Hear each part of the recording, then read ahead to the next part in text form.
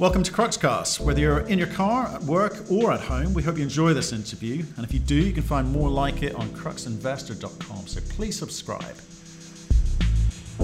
Here today with Anthony Bullion. He's the CEO of Afritin Mining. How are you? Very good, thanks yourself. Thanks for having me along. Well, welcome to London, first of Yes, all. yeah. Why are you over here?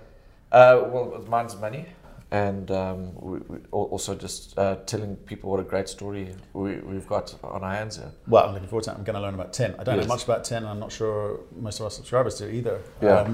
You're the only pure play tin offering on AIM, it says in here. Yes. Yeah. So why don't you start with it? Give us a 1 minute summary, and then we'll kind of get into that. Okay, so as you say, we are the only pure play tin listed company in London, despite many centuries of tin mining in the UK.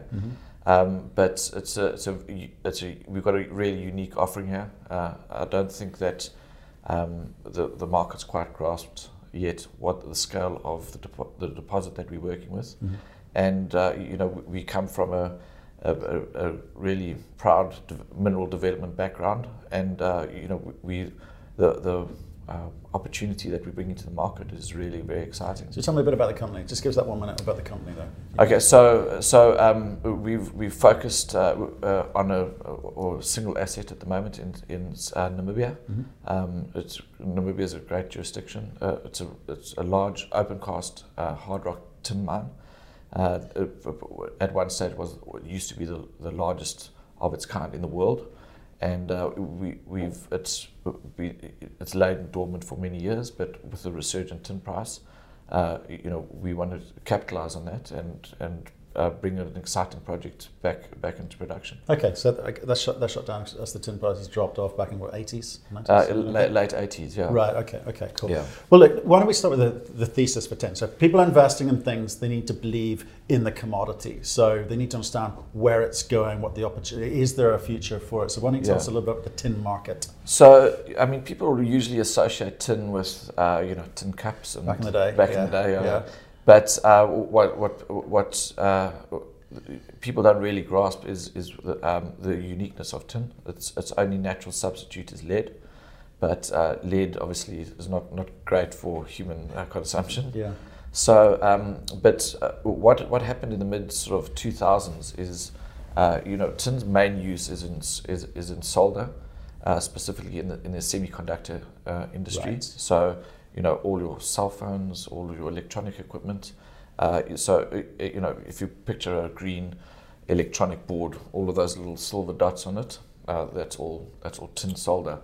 And in the mid 2000s, it was actually a tin and lead alloy that they used, but obviously with lead, they banned lead in all solder, and the tin price just sort of blossomed, and tin was basically revived. But fast forward to where we are now, an interesting study was done by Rio Tinto. They were shopping around for new metals, and they got MIT to do a study and see which elements or which metals will be most impacted by new technology, and by far and amongst anything, I mean, including your things like lithium, vanadium, cobalt, tin was definitely the most prolific, because it's so versatile and because of its unique physical properties. Right, okay. So tell us what's going on in the market at the moment, because obviously I think that the news that people are looking at is China, Indonesia cutting back, some of the smelters cutting back production, because the prices are at a lowish figure, and they're trying to affect some sort of rate. So they've knocked back the market by what, 10%? Yes. So it's a quite a unique market. Okay. It's also not a very big market. It's not a big market. No, it's right. 350,000 tons of production a year. So it's quoted on both the Shanghai metals market as well as the LME.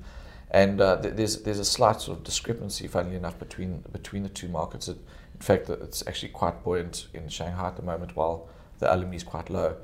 But what we are seeing is it's quite a unique set of circumstances. Okay, the trade war for one,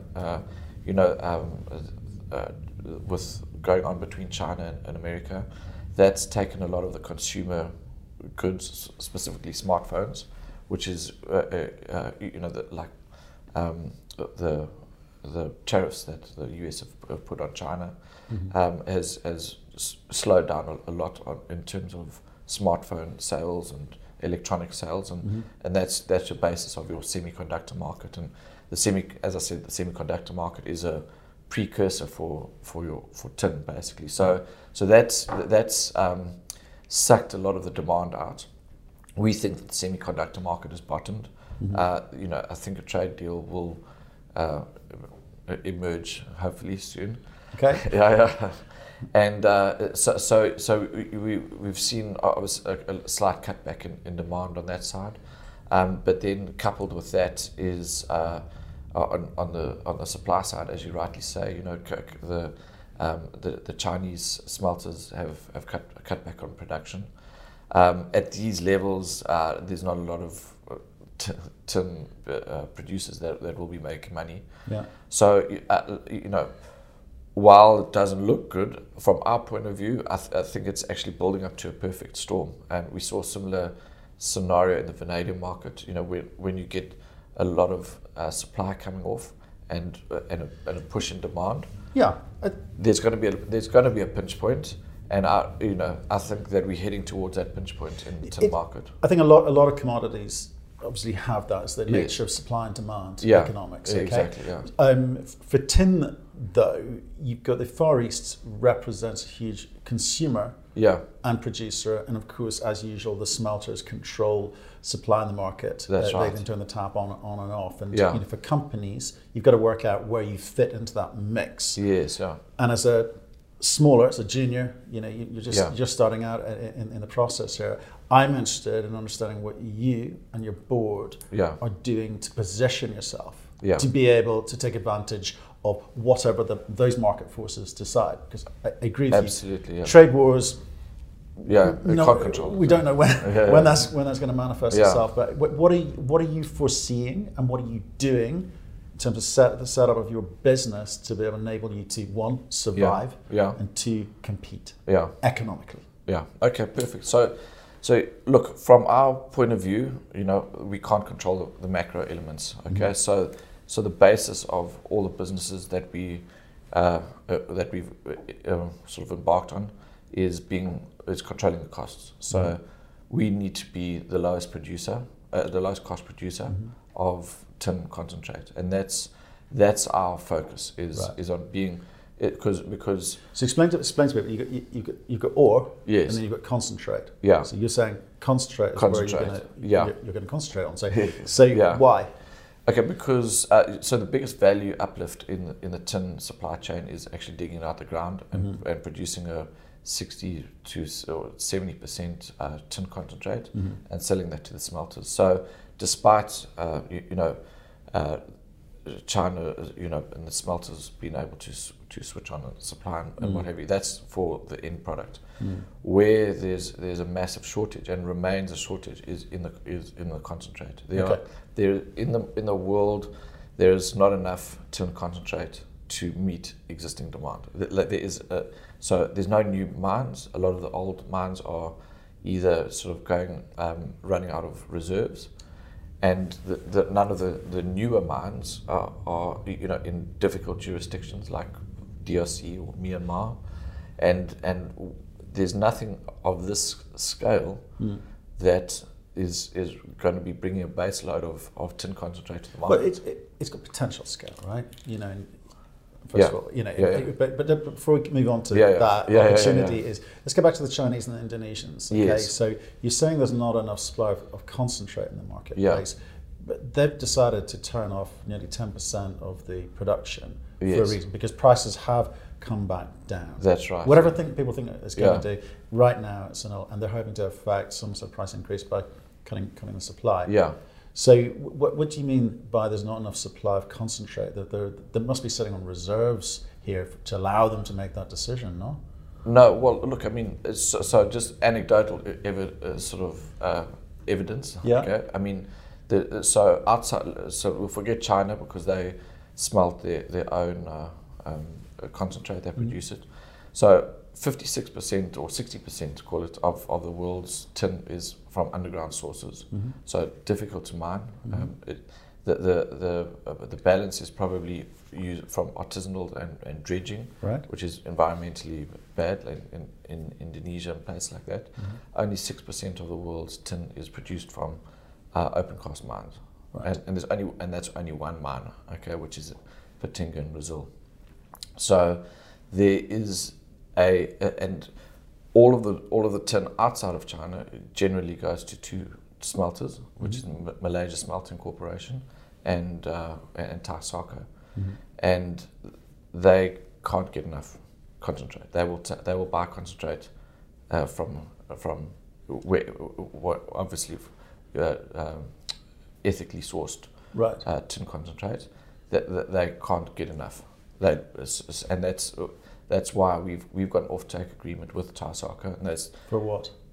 For whatever we produce, they will buy it basically. And how do you work the terms of that out? Well, it's on a smelting spot minus whatever discount. Yes, yeah, but I mean we're getting about 92% payability on our tin concentrate on the LME price. Okay. Yeah.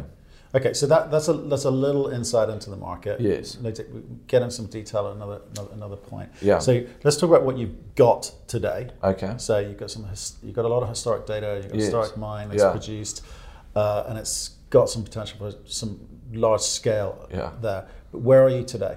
Okay, so we took a very different view when we floated the company. You know, I think that the junior mining market in general has got a bad rap over the last couple of years, and you know there were a lot of our colleagues, or not a lot, some have a bit of a reputation for not delivering. You know, and guys will typically come along and they'll raise money to drill a few holes, and then they'll come back to the market and raise a bit more money and drill a few more holes, and I think that there's been a bit of fatigue in the market in general about guys not delivering and not being able to bring something to account. Okay. And you know we are through and through miners basically, and our philosophy is delivering projects, and delivering successful projects. And you know, our sister company, Bushveld Minerals, obviously. Well, what is the connection? You were one of the founders. You're yes. still a director there. That's right. They have 8% because of the Mokopane. Yes. What's the actual relation? You say sister, is it? Yeah. So I mean, when we floated Bushveld, we had some tin assets in it. Right. And we didn't have the scale at that stage. So we incubated the tin assets within Bushveld with a view to demerging them, and the acquisition of Uis in Namibia gave us that critical mass. So they've not put money in.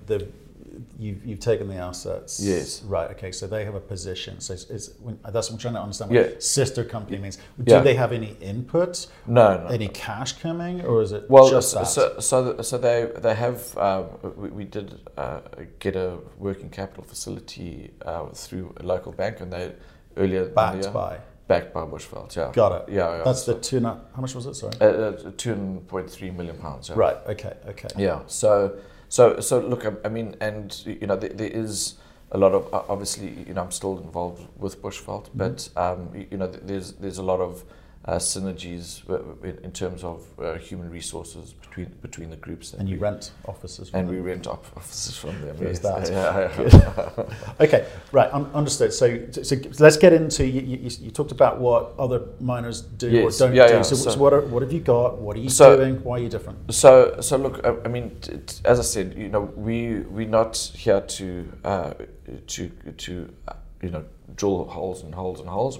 We're here to identify a resource and bring it to account as quickly as possible. So typically what you would do is, you know, guys will come to market and they'll go through a long process and may or may not achieve production. So what we decided to do is fast track our production. So, you know, rather than go through the traditional feasibility study route, we actually built our feasibility study, which is our phase 1 plant, which is what we've done. So in the first 2 years since listing, we've declared a resource, got into production, and we are now positioned as one of the preeminent tin developers in the world. Preeminent. Yeah. There's a phrase. Yeah. You got into production. Okay, look, I happen to like that business model. I've seen it Yes. work quite well elsewhere in gold and other commodities. Yeah. So identifying the economic component of the resource and getting it into production and producing cash, not necessarily net cash flow, but a gross number which you can utilize. People can see that it's a route to market. You're showing a route to market, which is great. And that you've got the know-how, the metallurgy works, etc., etc. I do like that. So, but what precisely have you got? I mean, is this much more than a pilot, or is it a bit more robust than that? Yeah, look, coupled with that strategy, I also, rather than rely on consultants and contractors, I brought my team in-house. So I've got a really good team of engineers that I've worked with for a number of years through our other endeavors. So what that's allowed me to do is build a company around my team rather than building a team around my company, if that makes any sense. Okay. So we a really strong, dedicated team. So they've rather than sort of conceptualize something and working in a silo like typically consultants do, just by the nature of the business, we've got a really strong brains trust, that's actually come up with a really solid. So tell me about that. I want to hear about that. What have they come up with? So we've taken what was mined historically. So we've taken that flow sheet, and what we've done is we've modified it slightly. So typically it's a gravity separation circuit. So there's no chemicals. It's all about flows and gravity basically. Yeah. And so the old timers used a jig, which was their main sort of form of concentrating, but we've used dense media separation, and so dense media separation is a lot harder to commission, as we are in the process of doing, but the recoveries are a lot more efficient. Right. And you can get a much greater throughput. So you've improved the efficiency. The efficiency from what to what? So look, I mean, so with this phase, I mean, we'll probably be around about 60-70%. But for phase 2, we could probably push it up to about 80 or 90% recoveries, which is huge. I guess you'll know more as you go through. Yes. So 80 and 90 is a big difference, 60 70 is a big difference. Well, I say that because gravity plant is more about art than science. You know, it's like little tweaks. Adjusting the flow here, and there. It's all about getting that efficient liberation of. So to answer my original question, which was, is this much more than a pilot study? Yes. Is it? Yes. Right. Yeah. So look, I mean, we call it a pilot phase. I mean, the throughput's still going to be the size of the historic plant. So it's a pilot project, okay, rather than a pilot plant. It's developing the hypothesis of how this can actually make money, and it's making money, It's producing money. Yes. It's not making money yet. Yeah. No, it's not making money yet. Yeah. Okay. Understood. So, how much money is it throwing off? Because I know it's relatively new. So I mean, we will be finishing our ramp up at the end of the year. Right. So it's been a 3-month really early ramp up. So we've actually got our first shipment. I just got a confirmation from the freight forwarders. They're picking up the first shipment tomorrow morning, which is quite exciting. Beautiful. Well, that is exciting. Yeah. So you've gone from theory to reality because you've moved it, got it out of the ground, and you've sold it. Okay. So that's phase 1. What else is in phase 1? Was that it? So what's been quite a unique and very sort of, I'll call it exciting discovery, and as as a miner, a discovery is always something that you strive for.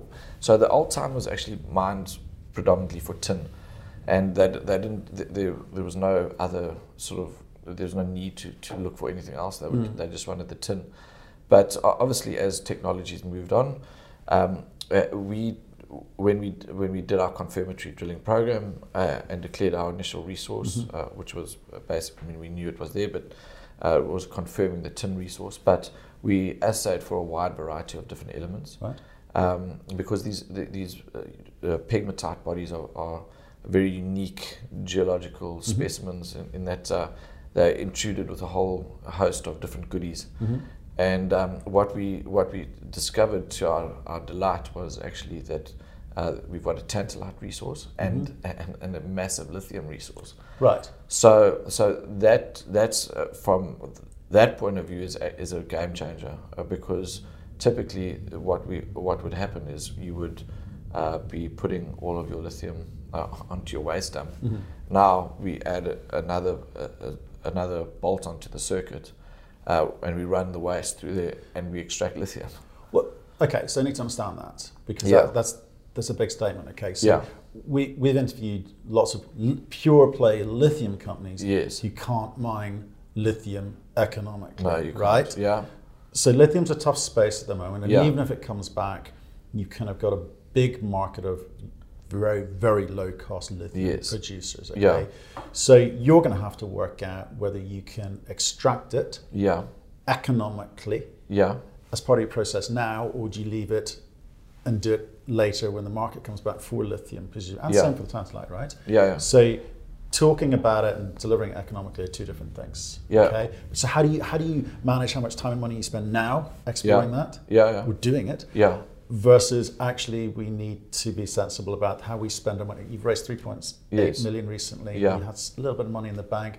You've got to be careful with your money, right? Yeah, So what's your focus, and how do you make that call? So look, it's not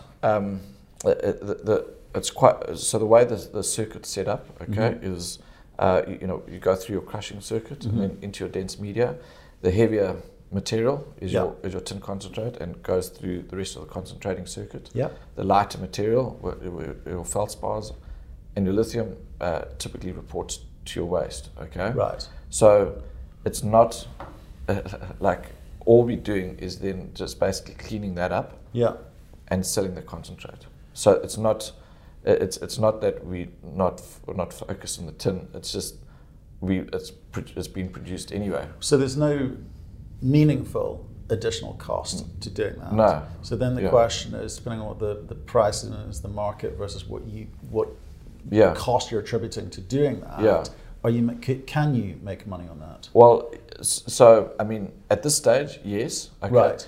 So typically, the lithium that you're talking about is spodumene.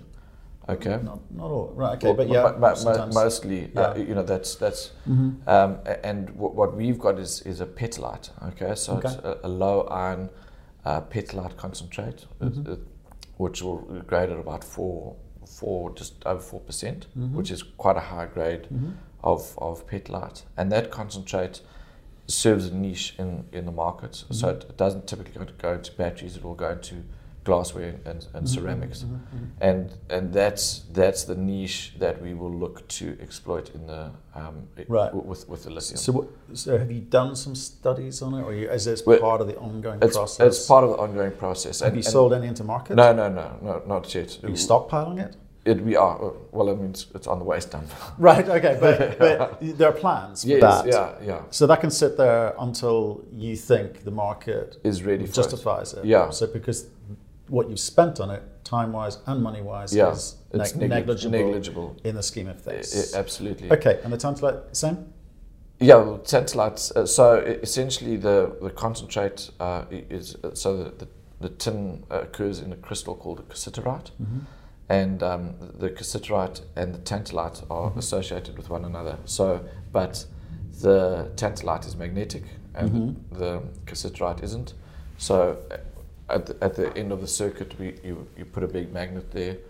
You take the tantalite and sell it for $150,000 a ton. Right. and then you sell the tin. So, right. so obviously there's not huge amounts of tantalite. So what do you know in terms of the economics of that?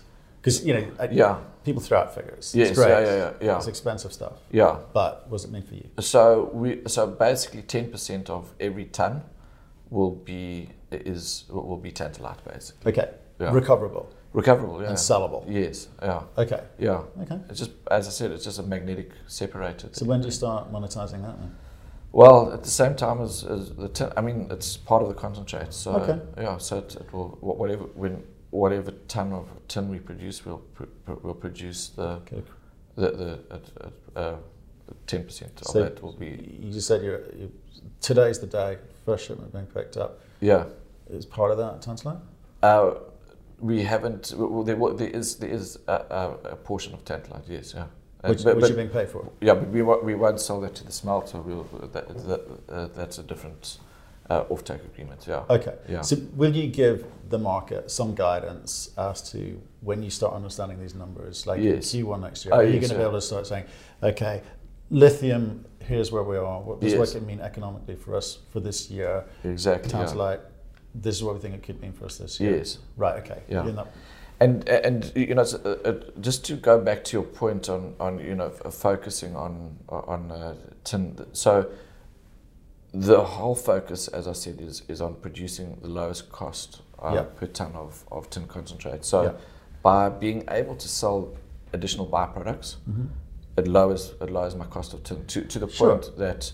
That's what I'm asking about. I'm intrigued because I want to know these credits are very, very meaningful at the point you can process them economically and then sell them into the market. Exactly. That's what I think everyone's buying into. So if I look at chat rooms and forums, there's not a lot of understanding about it, and that's why I'm asking about guidance. At what point are you going to be in a position to talk to people about the economics around this?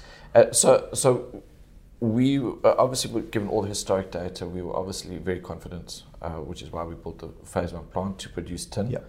But the reason also behind doing it in 2 phases is understanding exactly that. Is as I said, we've built our feasibility study, and that's what we're doing is figuring out how we can extract as much value as possible. So when we do build something that's going to be 6 times bigger than what we've got now, we will know exactly where the push points on the economics of that plant are going to be. So let's talk about phase 2. Yes. What does that involve? Okay, so let me talk about my resource first. Perfect. Okay. All right. Okay. So typically, what would happen is the ISCOR, who own the plant, so they would mine.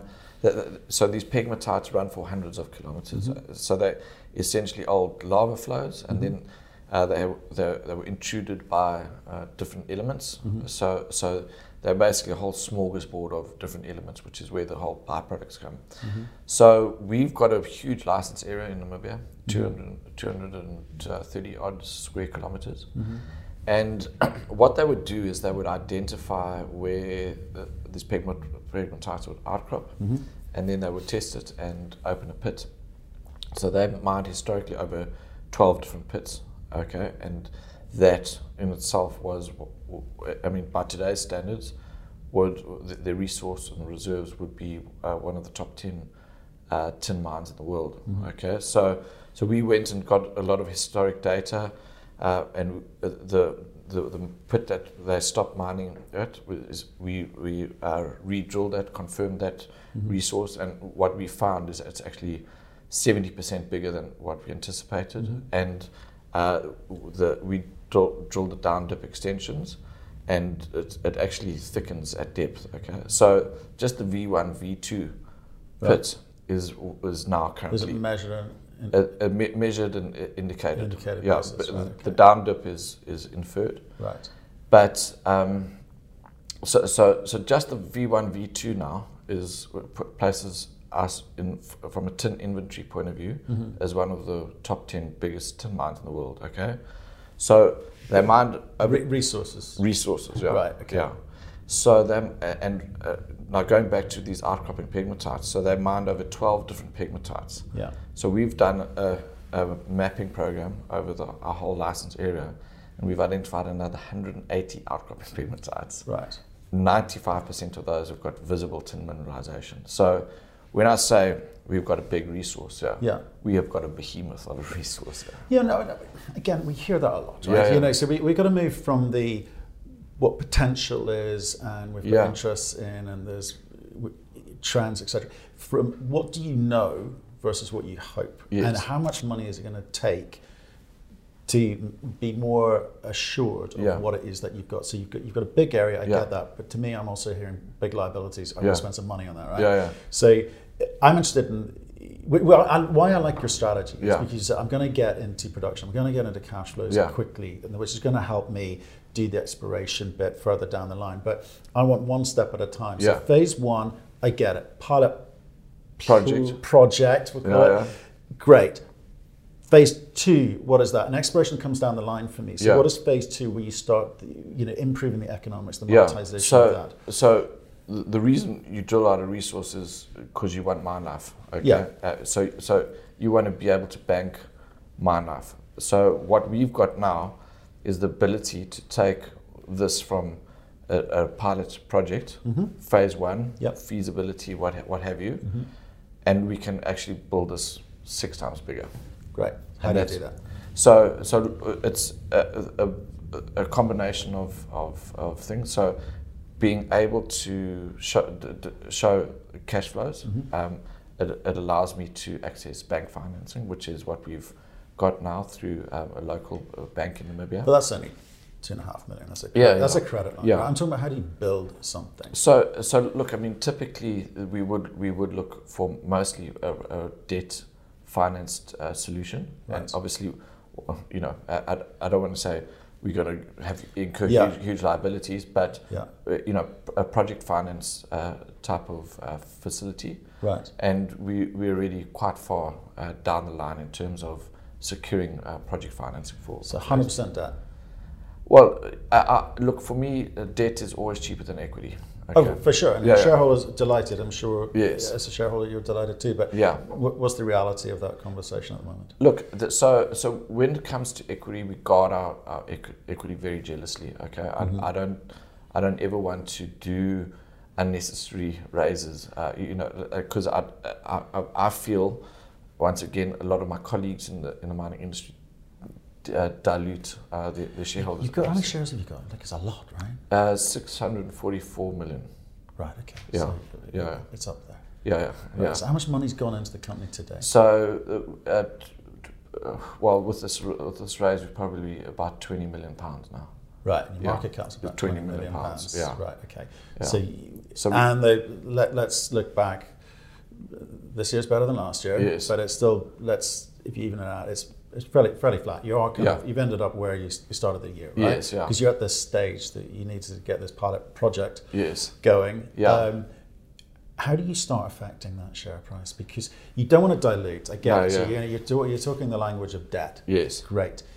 We've got to see if that actually manifests itself. Yes. So you're saying to me, I don't think I'm going to need to raise any more capital. No. So if I do raise capital, it will be strategic capital. What's that mean? So I will look to your resource fund or a strategic partnership. Right. So it has to be value accretive. The only time you give away equity should be if you're adding value. Everyone hopes that, but the reality is sometimes it's not happening a lot at the moment for the junior space. Yes. Right? No, I get that, and I've been very careful as the CEO to make sure that we don't get into that position that we have to go and raise unnecessary cash. So tell me about that. So you've raised 3.8. You probably had $1 million left from last year. About that. Yeah. Right. So what are you doing with that money? How's that going to be accretive to the company? So shareholders. So it's actually it's a strategic partnership really more than a raise. So we've entered into a partnership with a Zug-based tin trader, Afrimet. We've been working with Afrimet for a number of years now. We've got a good relationship. Yeah. So they are moving a lot of tin concentrate out of Africa. Right. They've being a trader, they don't obviously want to tie up their cash in equity. So that's why we came up with a convertible loan note structure, so that they're going to get a yield on their what are the terms? So it's a 10% coupon, and convertible into equity, and it's convertible at a 36% premium at 4p. Okay. Yeah. Okay. So interesting. So it's once again, it doesn't dilute our existing shareholders, but it also goes back to the value accretion in that he's going to be they're going to be partners with us in terms of trading. But it's interesting. I mean, 10% I used to do convertibles. Okay. Yeah. So I know a little bit. Is 10%? That's up heading towards high yield territory. So 10%. That tells me a lot about what they think of the risk profile. So why is it double digit? Why is it not lower? Well, I mean, typically, it's for the they need a return on their cash. Mm-hmm. They needed a yield, and because it's quite a short tenure. Is it? It's 18 months. Oh, okay. So I mean, if it was obviously the longer it is the lower the coupon, and that's it's. So let's go back to what you're doing with it. What are you going to do that's going to be value accretive? So as I mentioned, we are quite far advanced with longer term debt, and I can't obviously get too much. I'll be the first to know, though, will I? Yes. Good. When you can. No. Okay. Well, I'll have to. Obviously, it depends how early you wake up in the morning to read the RNS. Yeah. But we are getting to a point, where we are looking to bring in sort of a strategic financier. Right. So what it does do is sort of we do need to get the plant operating into steady state. Right. So we do need to complete some studies on the plant. Right. We need to obviously make sure that the plant is gets up to profitability in the quickest time possible. Right. And then obviously we do want to do some work on the lithium. Because I think that the lithium is going to be a massive bonanza for this project. So, give me something about the team. We talked a little bit about you. Yeah. So what is it? Are you technical or finance? What's your? So I'm actually a second generation mining. Mining is in my family. Right. Funnily enough, you were talking earlier about your days on the trenches. In Singapore. Yeah. So I mean, we grew up. My father worked for Goldfields, and I used to ride my BMX on the tin. I was on a dredger. You were on a bike. Yeah. Okay. Good. Yeah. So mining's in my blood. Right. What did you train as? So I actually studied financing. Right. So my father is a geologist, a world-renowned geologist, and his identical twin brother as well. And I wasn't too interested in the technical side, but when he told me you can put dollar signs in front of the rocks, I got a little bit excited. Yeah, always. Yeah. Who else is on the team? So I've got a team of engineers in house, but then they're guys that I've worked with, mining engineers, metallurgical and processing engineers, and geologists. So it's quite a young team, but like really top guys that I've worked with before. Yeah. Except for my lead engineer, he's a tough old. Been there before. Yeah, been around the block. He's been around the block. Yeah. But then we've also managed to do is get a really strong board of directors together. Yeah, I saw that.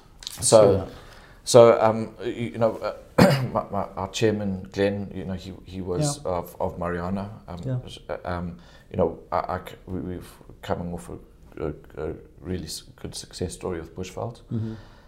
Then we've got Terence Goodlace, who's a doyen of the African mining industry. I mean, he's seen and done it all. 40 years experience. He was CEO of Impala. He sits on the board of Goldfields and Kumba. So real a real sort of heavyweight. For sure, and you got some great non-executives there. Yeah. Lawrence is a professor of geology at Oxford University, and Roger Williams was a one-time CFO of Randgold. So you know, it's going back to building building a company around a team.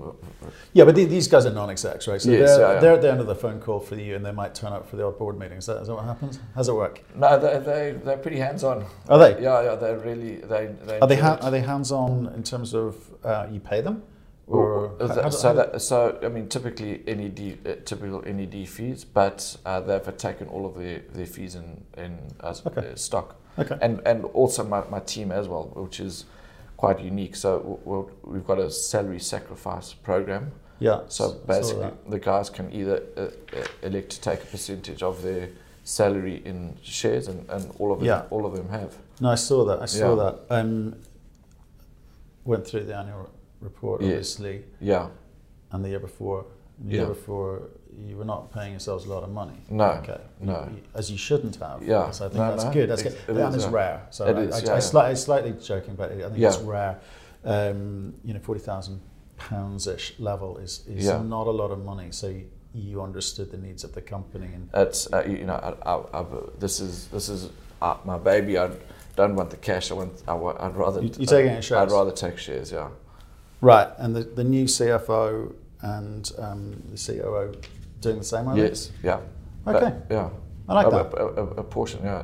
A portion or all of it? No, well, I mean, they obviously need a bit of cash to pay the mortgage and because they're 100% on this project? Yes. Okay. Yeah.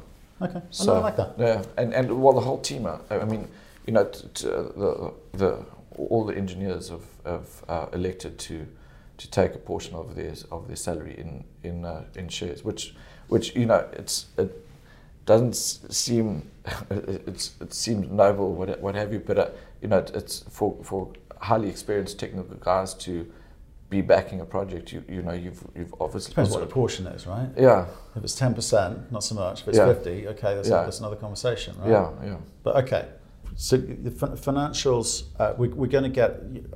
You said you were going to give us or the market some guidance in Q1. Yes. As to what the year ahead looks like. Yes. Can you give us some sort of insight now as to what you think is coming down the line for 2020? In terms of what are you going to do? Yeah. What are these? People always talk about catalyst moments, Yes. and the market sometimes cares, sometimes doesn't, especially with juniors. So we talked about market conditions for tin. Yes. You've got things started. I like that strategy. Yeah. What else are you going to do in 2020, which you think is actually have a positive, lasting effect on the share price? Because this year's been flat-ish. Look, let's. I mean, if you talk about the markets and how undervalued. Let's not. Let's not say that. God. Anyway, so look, but you know, we are undervalued. There is no doubt in my mind. Okay, and I'm sure you've heard every single time. Every single junior mining. But I mean, there is a fundamental disconnect between what we have built and where. Why? Because I'm looking at chat rooms and forums that I mentioned to you earlier. They're confused. Yeah. Okay. Some people really, really excited about it. Yeah. And projecting out. Yeah. With crazy numbers. Yeah. Which sounds good, but you've got to base it on fact and reality. Yeah. And other people just don't understand the market or what you're doing. So what are you going to do about it? So look, I mean, the catalysts are delivery, basically. Right. We are going to deliver what we've said from listing, and we have done that. Okay. So we have declared a resource. We've got into production in the first 2 years. Yep. We've done a huge amount of work that. And we've the first shipment tomorrow. Okay. Marks our clearing out of all of our objectives, which is unique in itself. Okay. That's yesterday and today. But exactly. What about tomorrow? Okay, so tomorrow so profitability. We want to get the plant operating profitable. Obviously, it's a ramp up. It's a process. So it's by delivering the final efficient plant that we believe we've built. And is that not going to be partially a factor of what the price is in the market and what China, India? Yeah, look, it's a factor of. When you say profitable, what do you mean? Producing the cheapest ton of right. tin possible, basically. Okay. And that's what we're going to focus on. So we're going to get those efficiencies up in terms of throughput and recovery. Those are, and those are the two key aspects that we'll be reporting on, right. and for people to watch is throughput and recovery. Beautiful. Yeah. So that's going to be the focus. We want to progress our studies for phase 2. We to see exactly how big we can actually build this, and so that's going to be part of it. We obviously want, our long-term objective is in the next 5 years is to build a company that produces $100 million of revenue on a yearly basis. So there's the target. There's the target. So right. I'll speak to you in 5 years' time. No, you'll speak to me more regularly than that, I hope. Yeah. But look, Anthony, I appreciate that's a brilliant introduction to tin, which yes. I didn't know much about. Yeah. And what your plans are. Yeah. I do like the strategy you've started with. You obviously need to keep delivering. Yes. And hitting those numbers and talk to the market more yes. about how you're going to do it. Yeah. So look, thank you for today. Appreciate your time. Yeah, no, very much. And we'll see you soon. Good.